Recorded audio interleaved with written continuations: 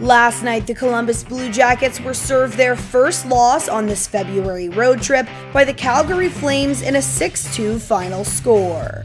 The late starting West Coast matchup would be kicked off by Erik Gudbranson in just the second minute, sending one past Elvis Merzlikins from the point for an early 1-0 score.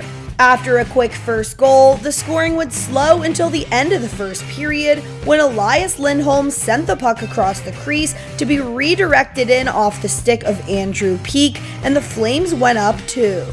Despite this slight mishap, Adam Boqvist would score a big goal to keep the Jackets competitive just a minute later on the rush, cleaning up a block shot from Patrik Laine to cut the lead in half. Patrik Laine does. Got it to Boone Jenner. Carries into the Calgary zone. Pass to the middle. Laine with a shot block. Picked up and put in by Adam Boqvist with a score! The first shot blocked. The second shot is in. Put a bow on it. Adam Boqvist gets the Blue Jackets on the board as they trail 2-1. After this goal, the period would come to a close with the Flames on top by 1. The scoring in the second period didn't come until late, but when it came in twos.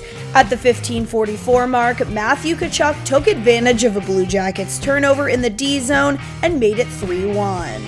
Then, in the 19th minute, while the Jackets controlled the power play, Dylan Dubé notched a shorthanded goal, making it 4-1 to finish the second period off.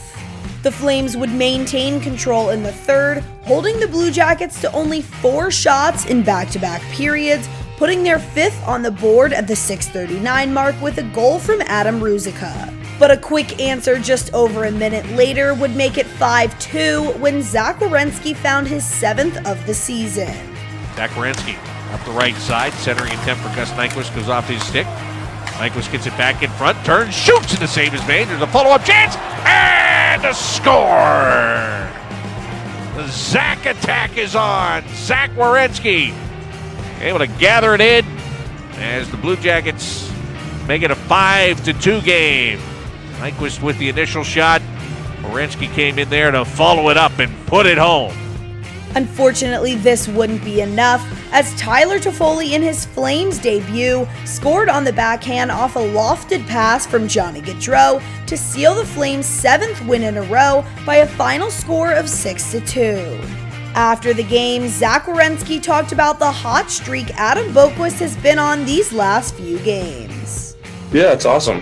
It seems like the puck's finding him, and he's finding the back of the net, and hopefully he can keep that going. He scored some big goals for us. Even tonight, that was a big goal to make it 2-1. And it's been fun to see. Obviously, we knew we had the offensive upside, like you said, but 9 goals, like he's played 40 games, not even.